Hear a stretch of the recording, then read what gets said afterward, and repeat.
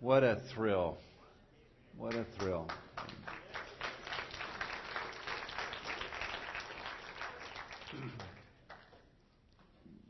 Trying to sing the first song or two, I had a lot of trouble because I was just getting choked up, and just so exciting what God is doing in our church and bringing us to this place. My wife told me when she was driving up and she saw all the flags and banners, she just let go of the steering wheel while she was driving and started clapping. She couldn't, and somehow she got here.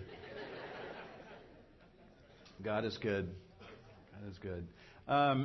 Bill Payne has put together a brief video that maybe retraces a little bit of the history of how we got here, even a little bit of footage of our first visit to this facility. So why don't we go ahead and show that, and I'll come back up.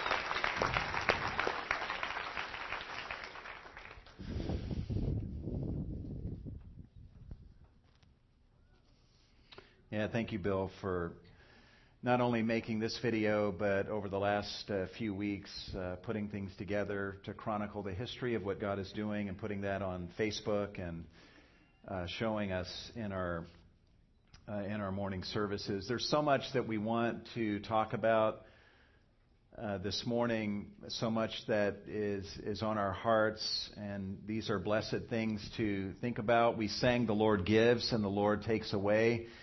This is just one of those seasons where the Lord is giving. And so we bless the name of the Lord together. I think it's very appropriate that as a church we've been reading this summer through Ezra and Nehemiah for our summer advanced program. There's actually some inserts for that in your bulletin, the reading schedule. How many of you have been reading Ezra and Nehemiah along with us this summer? If you haven't started yet, it's not too late to start. There's a schedule in your bulletin along with an explanation of what this program is all about. But we've been reading through the book of Ezra. These two books, Ezra and Nehemiah, tell the story of God's people on the move from point A to point B, and how God awakens them to embark on this move, and how they arrive at their destination, and how they come together and God's people work together to build a place for them to assemble and to worship and to celebrate atonement together. This is also the story in Ezra and Nehemiah of God's people in a secular kingdom subject to the whims and the mercies of the powers that be. In Ezra, it's King Cyrus that issues the permit for the people of Judah to return and to rebuild the temple. In Ezra 7, it's King Darius who issues the permit for Ezra to return and to do what it is that God had called Ezra to do in Jerusalem. In Nehemiah, it is King Artaxerxes who grants the permit to Nehemiah to return and to rebuild the walls of Jerusalem. It's a story in these two books of the resurgence of God's people and God's cosmic plan, ultimately to fulfill all prophecy. But it's also a story that includes mundane elements such as inventories and funding and occupancy permits and setbacks and memorandums and waiting for authorization from the powers that be. Just as we've been reading so far in Ezra, let me try to track some of this. There are two, in chapter 1, am I controlling this or is someone else? I am. Okay.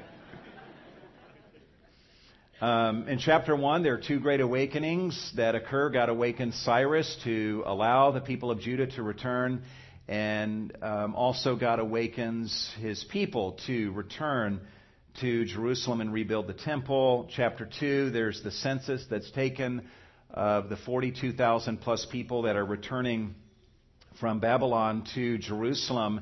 In chapter 3, the foundation of the temple gets constructed and laid, and we saw how the people rejoiced and they shouted with a great shout when the foundation of the temple had been completed. And then in chapter 4, for those of you that have been reading, we saw that the construction of the temple was challenged by the enemies of the people of God, and ultimately they end up issuing a protest letter to the king at that time. The people, at the end of chapter 4, I believe, they're so discouraged by this challenge that they just stop building the temple altogether. But then the prophets, Haggai and Zechariah, begin to speak to the people and encourage them, and the people begin to build the temple again.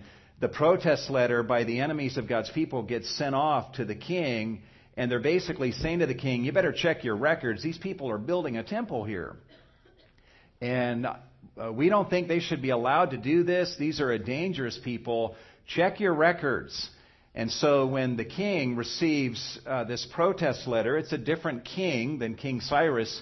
He checks the records, and they find a memorandum where there were explicit instructions to the people of God saying you're allowed to return and you can build a temple, and here's even the dimensions of the temple that we are authorizing you to build. And so the people, with that authorization, they continue building the temple, and they ultimately get the temple completed.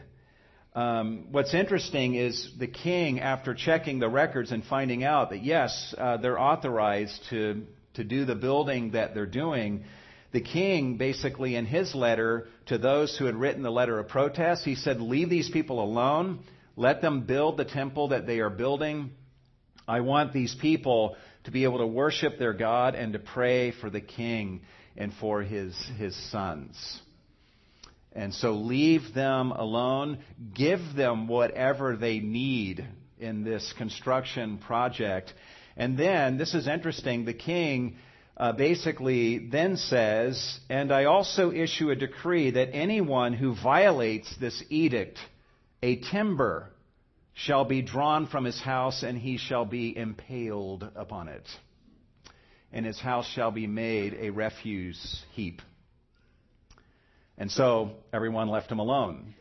And the temple, the construction of the temple continued and got completed. The people dedicated this new temple to the Lord. And then in chapter 7, you who have been reading through Ezra observe that Ezra returns. He has authorization to do so from the king to return and to be supplied with whatever he needed to do what God had called him to do, to beautify the temple that had just been built, to set up rulers and judges in Jerusalem and in Judah, and to teach the law and to exercise essentially executive powers to make sure that God's laws were being kept in the land of Judah.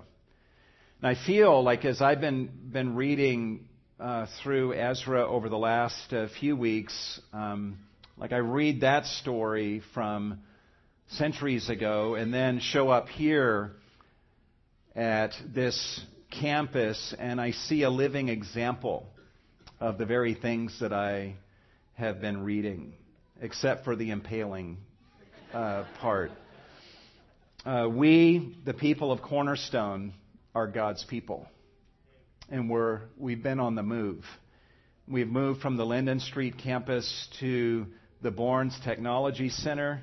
There have been inventories. There have been counting permits, challenges, and even waiting for the decisions to be made by the powers that be. We have been supplied with the funding that we have needed for this move over the last few years. Over the last, I think, 3 years, over $400,000 has been given by you, the people of God, to the Capital Growth Fund. And beyond that, in December, we launched the Buy Your Own Chair Plus campaign in order to raise a little bit under $50,000, and within 2 months, about $53,000 had been given. You guys are sitting right now in the chairs that you donated towards a few months ago.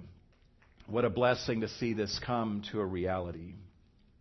You guys will recall in our service last Sunday that the Evangelical Formosan Church gave us a financial gift towards our move and our building efforts here. EFC is in the midst of a number of expenditures of their own. They are in transition. They're building the Fellowship Hall Annex building behind the Fellowship Hall, and they're working to raise funds to complete that project.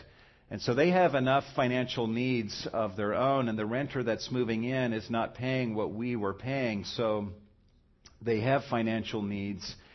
And yet, out of just God moving their hearts, the kindness and the love of their hearts for us as a church, the Evangelical Formosan Church gave to Cornerstone a gift of $3,000 last Sunday.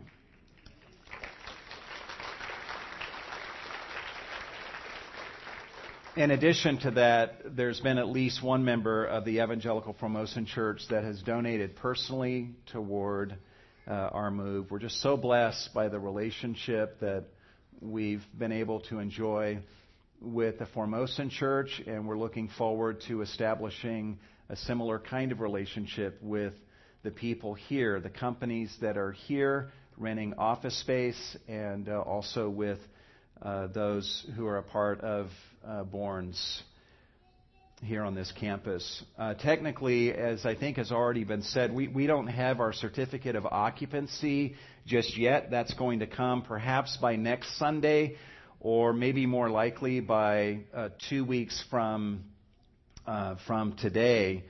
We've been granted a temporary use permit to use the building for this service, for this Sunday, and we will be having an appointment with someone from the fire department again this week to get permission to have our service next Sunday. So we have a TUP, temporary use permit, to be able to meet here today. And this past week, there were a couple critical points in the journey where we were pretty vulnerable to the decisions that could have been made by city officials that could have kept us from being able to meet in this room this morning. And because of that possibility, we had a plan B in place, which was to videotape me preaching from this pulpit here in this room, and then having Everyone else meet in 18 different homes around Riverside and watching a video of my sermon in those settings. I am so glad we did not have to do that. But you know, it's been a huge blessing to see the giftedness of so many of you, along with the hard work that so many of you have done in the past several months to make this day possible. A facility is not what makes a church. Amen? But our facility situation has provided an opportunity for the true greatness of the hearts of our people to be put on full display.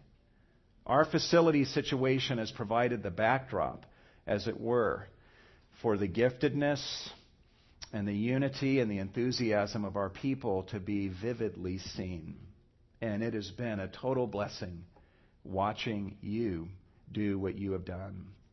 We have been treated to a full display of the glory of God through His people. And we just want to deliver a huge thank you to all of you who have labored to bring us to this moment in our church's history.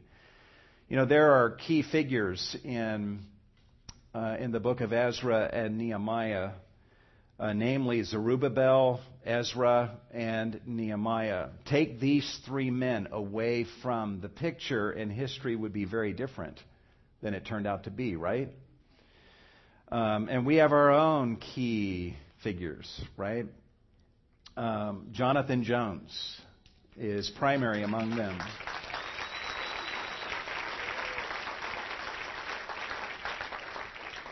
A number of months ago, the elders approached Jonathan and asked him to take us to Bournes.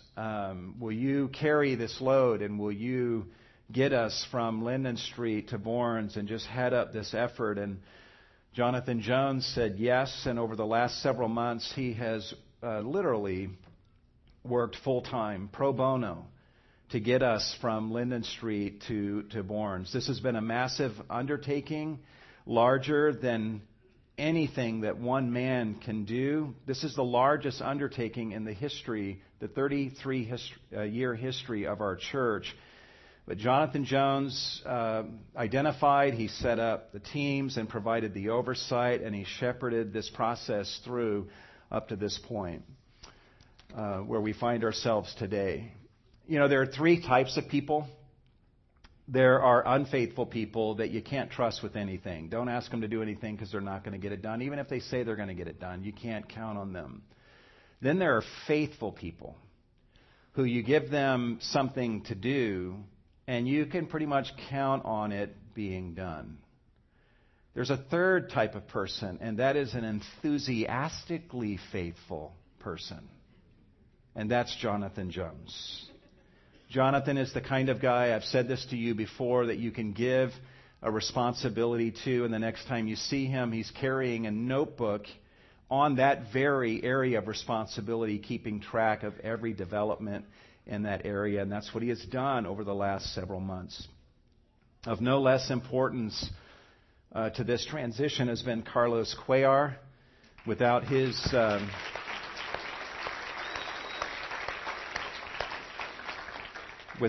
giftedness and hard work, working alongside of Jonathan, we would not be where we are today. Carlos has served our church, and he served all of you exceptionally well. Literally at the epicenter of everything that has gone on over the last several months has been Jonathan and Carlos. And their gifts have complemented one another. Together they provided the oversight that was needed, overseeing the budgeting, evaluating cost and expenditures, making sure that everything got executed the way that it should. And when they needed more money, coming to the elders and seeking those funds. All of the rest of us, we had our own individual categories of things to focus on. They had all categories in their minds over the last several months. And so to Jonathan and to Carlos, we just deliver a huge thank you to both of you.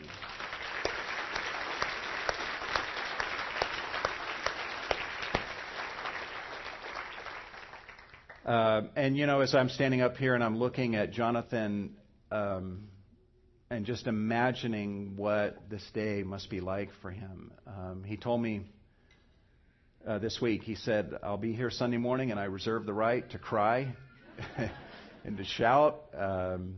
Just what's going on in his heart right now is just wonderful to contemplate. But Jonathan, why don't you come up? I believe he's got a thank you that he would like to deliver as well. Let's express our appreciation to him.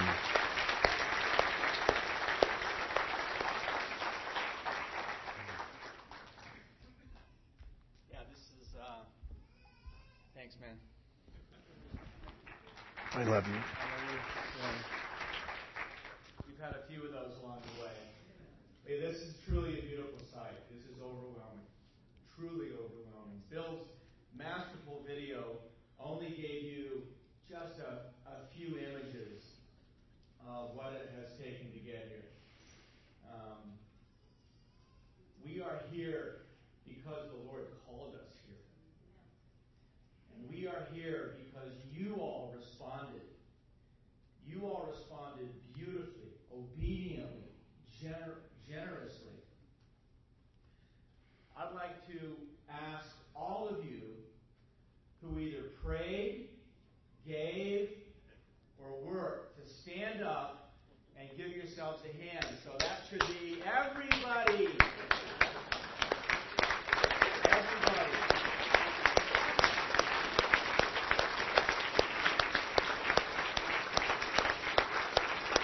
And we shout to the Lord for His faithfulness. Hallelujah. We absolutely do. This is a beautiful sight, and I have wanted to go into lists of names, but I hesitated because there are dozens upon dozens upon dozens upon dozens. And we are moved beyond words with gratitude and thanksgiving to the Lord for all of you. There are 3 people, though, that I will mention to you that are key figures that without them we would not be here. And they are on the Bourne side of this team, and that's Gordon Bourne's, Brad Working, and Dorn Working.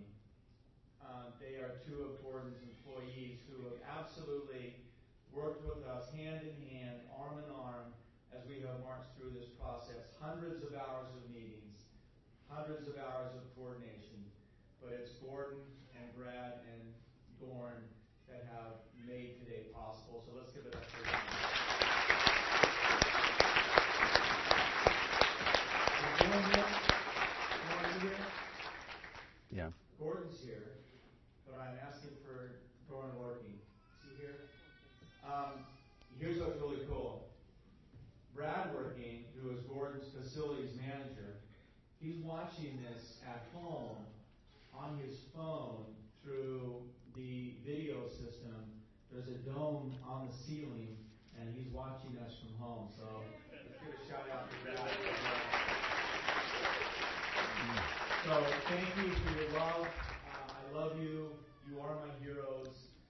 Your obedience, your love for the Lord, your love for Cornerstone is the reason that we're here. So thank you, and God bless you, and let's press on in worship.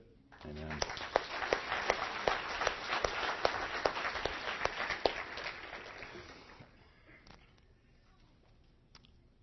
Thank you, Jonathan. Jonathan also mentioned just a moment ago Gordon and his team, and we're so thankful to them because without the burden that they have carried and the efforts that they have made, we could never have reached this moment.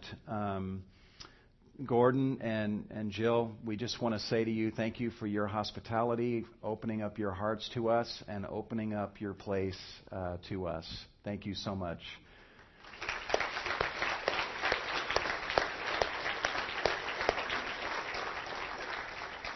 Gordon has been a steady hand over the past couple years. Actually, I remember the first time visiting this building, there was like so much room, like this wall was not here, and then what is going to be classrooms, that was also a part of this. It's like so much square footage that's available, and yet the ceilings throughout were the height of these ceilings here and on the side.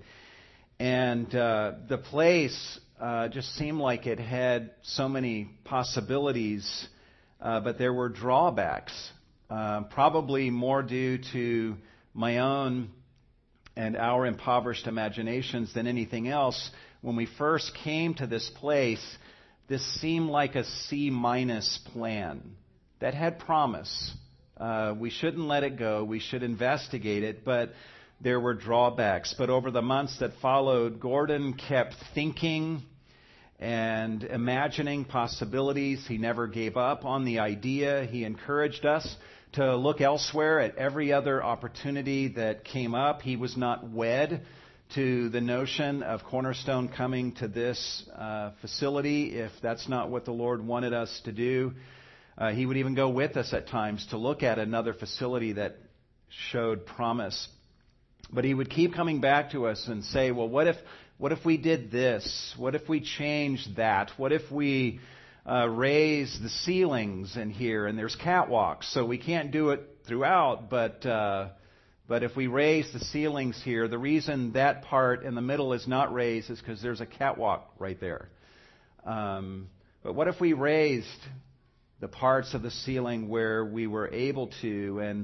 And then also as far as costs, what if we shared this cost? And what if we shared that cost and paid half? Or if our company paid for one third of the cost or what have you? And little by little, this C- plan turned into a C+ plan, and then a B- plan, and then a B+ plan, and then an A- plan, and then the really solid A plan that it is today. Even in the lease negotiations with the Bournes team, Gordon literally just sat on both sides of the table working out a calculus for the rent that would be manageable for Cornerstone at this stage in our history, and also fair and equitable to Bournes.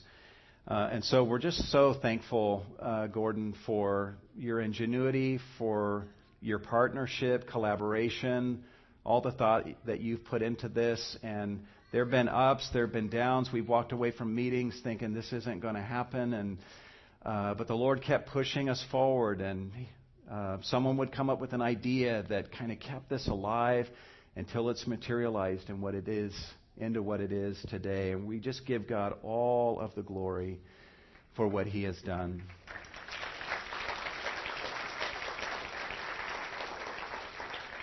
Let me do a quick exercise here. There are some things that will be different now that we are here. Let me rattle off a few of these. There is a cry room with audio visual. We did not have that before. We have a huge lobby now over there. I think we've gone from a 12 by 12 foot lobby to whatever that monster is over there. Beautifully decorated. Just a lovely place for us to hang out and to be able to fellowship before and after services indoors. One of the things we noticed is that at Lennon Street, this never really dawned on us, there's no hallways there. You're either in a room or you're outside, which in the summer can be quite uncomfortable. But here we'll be able to fellowship with one another in between events, before and after fellowshipping together with God's people. So we have a huge lobby. We also, as has already been mentioned, we are able to come together now in one service. I did some research, and I believe it's been 8 years since we as a congregation have been able to meet as one people on a Sunday morning. So we rejoice in that.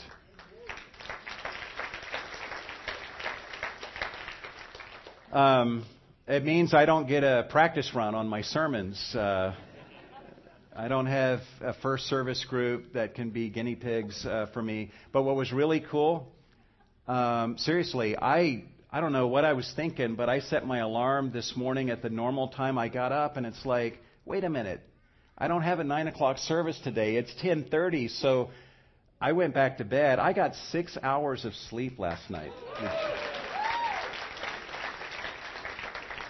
Which literally in 22 years of ministry ties the record for the most sleep I've gotten on an evening before I preach. So I'm loving one service and starting at 10:30.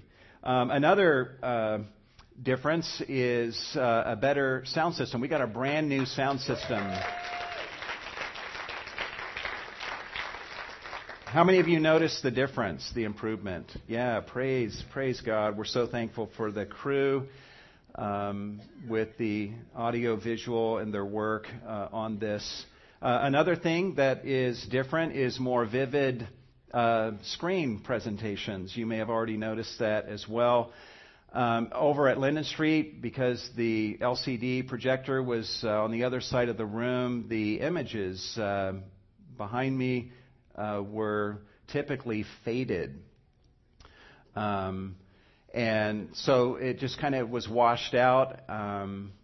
In fact, just to show you an example, this is an image from that we took from Linden Street. This is black on a white background. It just looks washed out. You guys don't know this, but over the years there have been artistic flourishes in my PowerPoints that you've probably totally missed because the image has been washed out. But this very slide right now, this is what that looked like at Linden Street. This is what it looks like here. So, do you see it? Do you see it? So the artistic flourishes will be more vivid here at the Bournes Technology Center. Another great benefit that we didn't plan on, guys, is a lot of covered parking. That's just something in God's providence that God brought to pass. It's not something that was done because we were coming, but the Lord orchestrated that. And another difference that you'll notice is a building with adequate air conditioning. That can actually keep the building cool during the summer months, and we're so thankful for that. Another thing that's different is we have the ability here to reach more people for Christ. And we'll be saying more in the weeks to come as we're going to use the space that God has given to us. When I walk into some of the Sunday school classrooms, the nursery, toddler room, I just gulp really hard. It's like, man, we got work to do to bring people in. And so we've been provided this resource, and we now have an opportunity to show the hospitality of Christ to a greater number of people. These are some things that are different. What's the same? Well, we got the same God as before, the same gospel, and the same people. What I love about being here in this room right now this morning, what I love most is that you're here. And just watching you, the people of Cornerstone, come in this morning, you are what makes Cornerstone what it is. And so I'm glad that that will be the same, with the exception of the new people that God will bring to us in the weeks and months to come. Just be praying for the remaining work that needs to be done over the next week or two to bring us into full compliance so that we can get the certificate of occupancy. This may happen by next Sunday, or more likely by the Sunday after. Just pray for the work as it progresses. A lot still needs to be done. And as has already been mentioned, we don't have access to anything in this building today other than this room and the lobby and the cry room. So this is not the day to take a tour of the facility. It's also not a day for your children to be left unattended and take their own tours of the facility. So watch your children. Make sure that we stay in this area and honor the expectations of the fire department. And hopefully in a couple of weeks we'll get our certificate of occupancy and be able to get into more of the rooms. The good hand of God. The good hand of God has been with us as a people here at Cornerstone, and it's been a blessing to witness the arm of God working on our behalf. I want to just talk a little bit from God's Word this morning with the time that we have. If you guys want to turn to Ezra 7, you can. Ezra, at the beginning of chapter 7, begins to make his journey from Babylon to Jerusalem. And what is interesting is that the text tells us in Ezra 7 that Ezra did not just... He didn't just get what he needed, and he didn't just succeed in his journey from Babylon to Jerusalem, but the text tells us why he was successful in those ventures. Look at what it says in Ezra chapter 7, verse 6. It says, "This Ezra went up from Babylon, and he was a scribe skilled in the law of Moses, which the Lord God of Israel had given. And the king granted to him all that he requested because the hand of his God was upon him."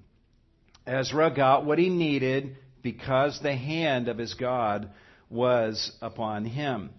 And then the text tells us about the journey that Ezra made from Babylon to Jerusalem. It's about a 900-mile journey. You'll notice on the map behind me that Ezra would not have traveled a straight path because that would have been through desert, but he would have followed the contour of the Fertile Crescent, and that would amount to about a 900-mile journey. And he succeeded in making that journey together with about 1,700 plus people. And it says in Ezra chapter 7, verse 8, that Ezra came to Jerusalem in the 5th month, which was in the 7th year of the king. For on the 1st of the 1st month he began to go up from Babylon, and on the 1st of the 5th month he came to Jerusalem. Why? Why did he succeed in making this 4-month journey? Because the good hand of his God was upon him. The good hand of God was upon Ezra. That's why he got what he needed from the king to do God's will, and that's why he succeeded in traveling from Babylon to Jerusalem. The good hand of his God was upon him. The Hebrew word that is translated hand is the Hebrew word yad, that in some passages is translated hand, in other passages it's translated arm, and in other passages it's translated as power. We don't really have an exact equivalent of this Hebrew word in our language. Technically, the word yad speaks of the part of our arm from the elbow to the fingertips. We got the word for forearm and hand, but we don't have a word that just includes this part of the arm from the elbow to the fingertips. But because of that part of the arm that is spoken of just by this word, it often has the idea of power. In fact, just look quickly, if you would, at the part of my arm from my elbow to the fingertips. It bespeaks power, does it not? And so often in the Old Testament, this word is translated power. In Proverbs 18:21, Solomon says, "Life and death are in the power of the tongue," and it's this word, in the yad of the tongue. In Job 27:11, Job says, "Behold, I will instruct you in the power of God," the yad of God. And there are other passages that you can look at where clearly the idea of power is being spoken of by the use of this Hebrew term, yad. And given that, one of the ways of translating this expression in Ezra chapter 7, verse 9, is this, that Ezra succeeded in his venture because the good power of God was upon him. God's power was upon him, and God was taking his power and putting it in the service of doing good to Ezra to enable him to succeed in traveling from Babylon to Jerusalem.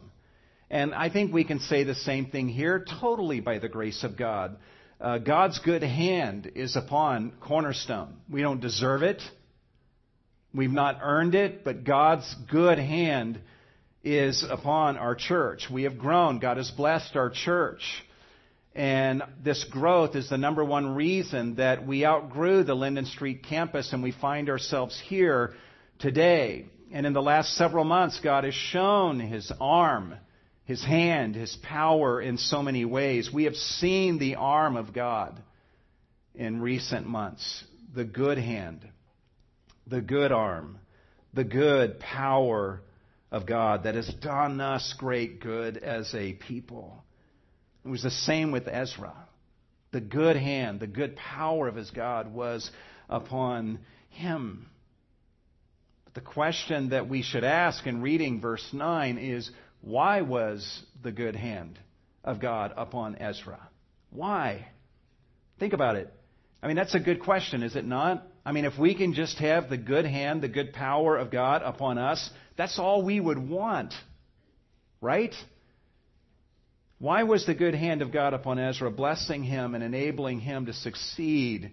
God's hand of power has been upon us, but we want the good hand of God to be with us on the road ahead. So what do we need to do in order to ensure that this happens? We're reading the text. We come to Ezra 7:9, and we're like, so he succeeded in doing what he was doing because the good hand of his God was upon him. But why was the good hand of his God upon him? That's the burning question. And fortunately, the writer of Ezra knew we would ask that question because we would want to know for ourselves. And so the writer of Ezra gives us the answer. He says the good hand of his God was upon him. Look at verse 10. For, or literally, because Ezra had set his heart to study the law of the Lord and to practice it and to teach his statutes and ordinances in Israel. That's why the good power of God was upon Ezra. Just with the few minutes that we have, let's ponder three commitments that Ezra made that served to explain why the good hand of his God was upon him. Number one, Ezra had set his heart to study the law of the Lord. To study the law of the Lord. And we'll have to work out the details with the... Wow. So, okay, that's study. And I can read it on my screen, but it's in small print. So we'll work out these details in the weeks to come. But that should be study, okay? He set his heart to study the law of the Lord. Ezra set his heart. He determined, he purposed in his heart, this is what I'm going to do. He didn't just happen upon being a student of God's Word. Like one day just going, oh, look at this. I'm studying God's Word and I'm living according to God's Word. How did this happen? No, he made a decision. This is the way I'm going to live my life. This is what I'm going to do in my life and in my ministry. I'm going to study the law of the Lord. I'm going to study my scriptures. That was the Bible of Ezra's day. Ezra is described as a scribe in verse 6, which that by itself would tell you that Ezra had all of the first 5 books of the Bible memorized and much else of his scriptures memorized. And in verse 6, it also tells us that Ezra was skilled in the law. And that word skilled in verse 6 literally means fast. He was fast with the law. He was swift with God's Word. You could bring up any topic, any situation, any need, and Ezra could go to any part of the Bible and apply that to that particular given situation. He was quick and swift to go to his Bible, and he was quick and swift in his understanding and his use of the scriptures of his day.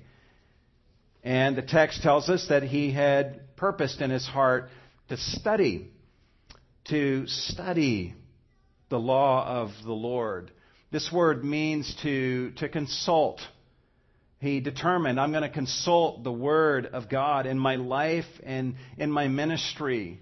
I will always go to God's Word and consult the book. Whenever I don't know what to do, I will consult the Scriptures. Whenever I think I know what I'm supposed to do, I will consult the Scriptures to see if what I am thinking is really correct. Whenever I want to know how to be a good husband to my wife and father to my children and a good leader to the people of God, I will consult with the Bible, the Scriptures of my day. God's Word was Ezra's first and final authority for faith and practice. This word also means to investigate, to look into.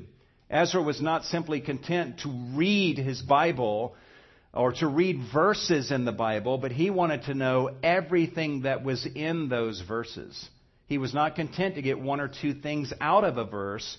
He wanted to know everything that was in every verse. Ezra was already a scribe. This man knew the Bible backwards and forwards. He was already swift with the law of the Lord, and yet he's purposing in his heart, like, you know what I want to do with my life? I want to study. We'd say, Ezra, you already know this. He's like, no, there's so much more to know. There's so much more to know, so much more to study. I want to study the Word of God and investigate it.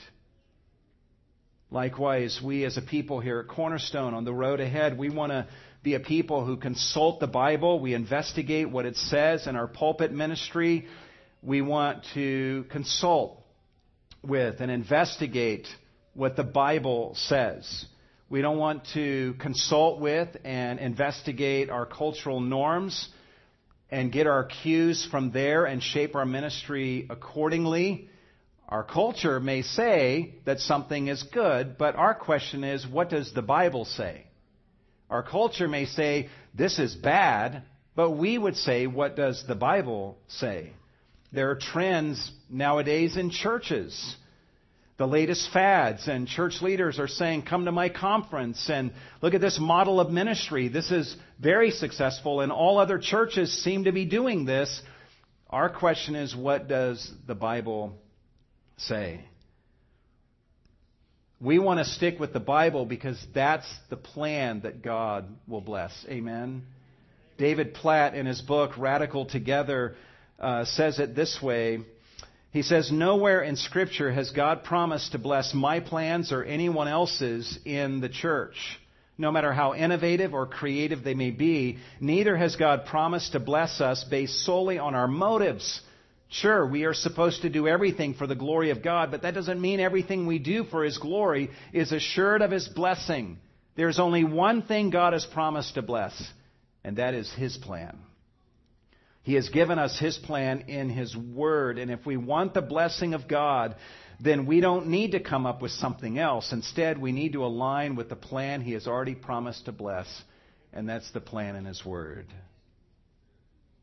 I honestly believe going forward, however long we are here at Bournes and wherever God leads us from here, as long as we're looking to God's Word and consulting with God's Word and studying God's Word and letting God's Word shape the way we do life and ministry, as long as we're doing that, we will have a successful model of ministry. Amen? This is what Ezra purposed in his heart to do, but there's another thing he committed himself to doing, and that is he set his heart to practice the law of the Lord. He didn't just say, I want to study God's Word, I want to do God's Word. Ezra had set his heart to study the law of the Lord and to practice it. He wanted to live it. Notice that Ezra did not merely want to study the law of the Lord in order to teach it. The text could have said, Ezra set his heart to study the law of the Lord and to teach it. None of us would have thought anything unusual about that, right? And yet, we learn here God's hand was upon him because he had set his heart to study it and to do it, and then to teach it. Also, notice the language of the text. The text is not simply saying that Ezra studied the law of the Lord and he also practiced it, even though that's certainly true. The text tells us that he resolved to study the law of the Lord and to practice it. We're learning something about the motive of his study. He studied his Bible in order to do what he learned. His attitude when he came to the Scriptures on every occasion was, Lord, I'm going to open up your word and I'm going to study your word, and I don't know yet what you're going to show me. But whatever you show me, I will do. That was the motive of his study. There are various motives for studying God's word, is there not? We can study God's word simply because we want to know God's word intellectually.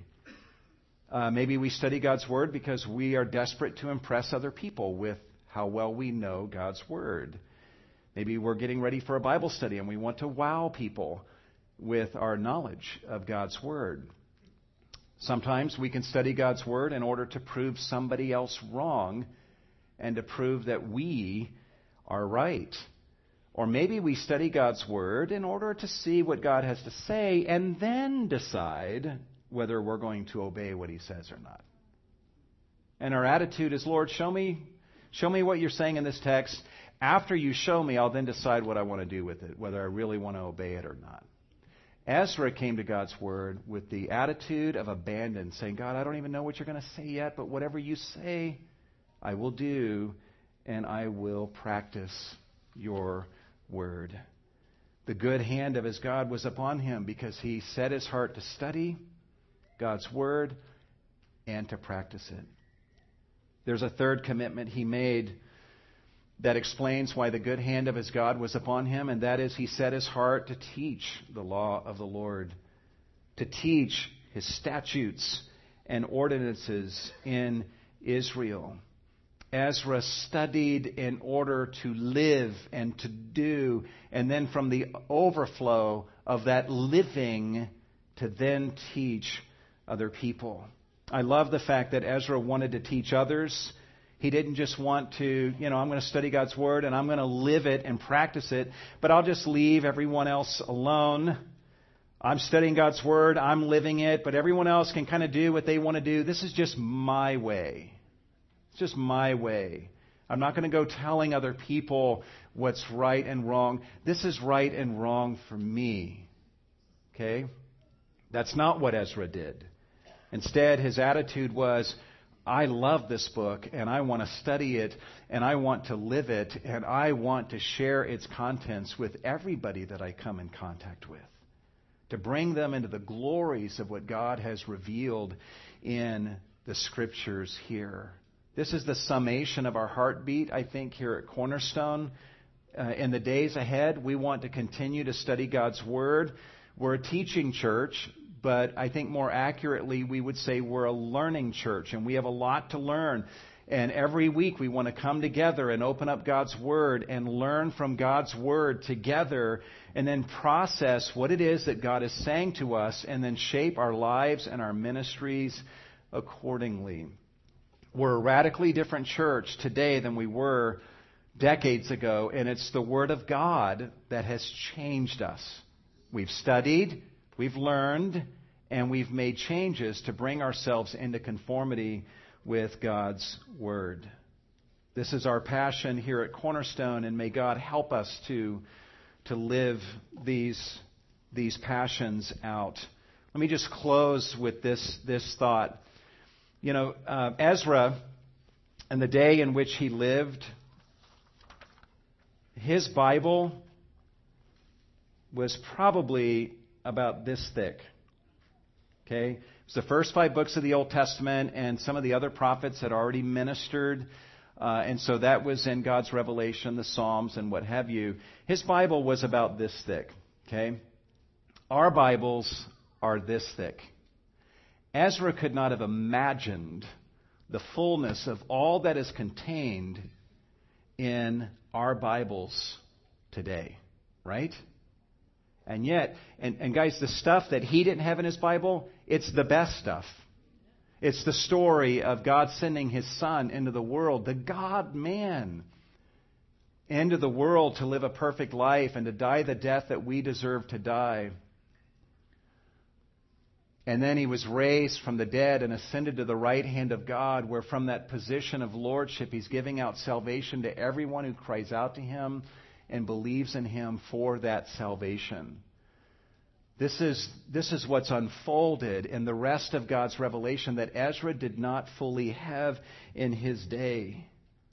And if Ezra could come back today and walk into this room, he would look at you and me and he'd say, "What's that book in your hand?" And you would say, "Well, this is our Bible." He'd say, "Man, that's thicker than my Bible.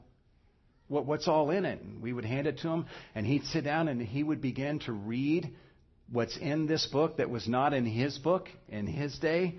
And he would be so blown away, and he would say, "You must really love this book. You must read it all the time. You probably have this whole thing memorized, don't you? Do you read it all the time and meditate upon it and study it and investigate it? When you guys come together as God's people, you guys must love opening up God's Word. And whenever God's Word is open, you must be riveted." And Ezra would probably be shocked to find out that some of us in this room not even once opened up this book. He would be shocked to find that in churches across America, that there are many churches where people get behind pulpits and they preach sermons for 45 minutes and not one time quote anything from this book. He would find that utterly astounding. If Ezra loved the Bible of his day so passionately, how much more should we as individuals and as a community love the contents of our Bibles? May God help us on the road ahead from this pulpit or any pulpit that ends up being here. Help us to study God's Word and to practice God's Word and to teach God's Word to one another and to others that God brings to us, so that the good hand of God will be with us. That's what we want. And may God help us to live this out. Let me just read this and close our service. Let's see. James Hamilton, in his commentary on Ezra, says, "Do you want to change the world? I have a strategy for you. It may not sound radical or impressive, but Ezra 7 shows us a man who changed the world by following this very strategy. The most effective thing you can do to change the world is to study the Bible, do the Bible, and teach the Bible. Neither the church nor the world needs more con artists, salesmen, cool guys, rock stars, or celebrities. The church and the world need people who know God. And do you want to know God? The best thing you can do to grow in your knowledge of God is to study the Bible, do the Bible, and teach the Bible." Let's pray and ask God to help us to do exactly this. We're going to take up an offering here in just a moment. We would encourage you to give as the Lord leads you to give. Let's pray together. Lord, our hearts are full. We are so blessed to be here, and you have given us so much. And yet, with what you have given to us, Lord, comes great responsibility. Make us a faithful people. And as we chart our course from this point on, Lord, just help us to go to your word. What does the Bible say? And then we let that shape our life and our ministry. And then we're teaching others. And what we teach them is what you say in your word, not our own ideas. We want to impact this culture. We want to impact the city of Riverside the way Ezra wanted to impact your people centuries ago. So make us students of this book and doers of this book and effective teachers of what you reveal in this book to others, that they might come to know the glories of salvation through Jesus and the revelation that you give to us about him in your word. We thank you, Lord, for this opportunity to give of our offerings to you, receive these funds, and do much with every penny that is given for the glory of Jesus. And we ask all of these things in the name of Jesus. And all God's people said, Amen.